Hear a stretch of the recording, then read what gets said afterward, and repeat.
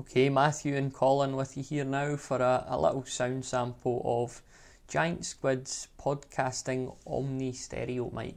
You had to revise that name before you came through here. Yeah, I know, because it's a very big name. But in fairness to the company, a lot of microphones have big names and it's just numbers and letters. So at least there is like at least sensible it describes names. the mic. It's, it's something useful to people. Yeah, that's what it says on the tin.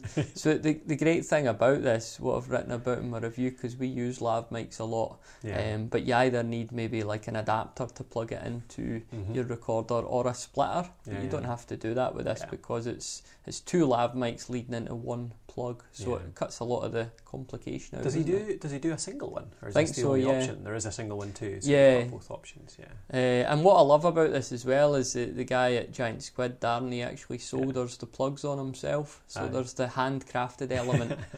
So for that reason, I think there might be a wee bit of a waiting list for getting one. Certainly he's not selling them en masse on Amazon, so feel quite special to have one here in the studio. And I could see us using it a lot. It's the sort of thing that you could just stick in a bag and it's not going to take up any room at all.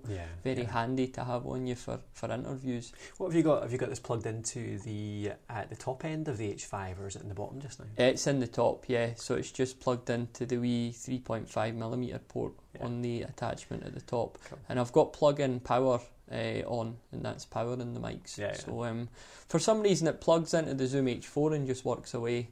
But on the H5 I had to put plug-in power on. So you have to turn it on in the H5, but the H4 is always on. Maybe.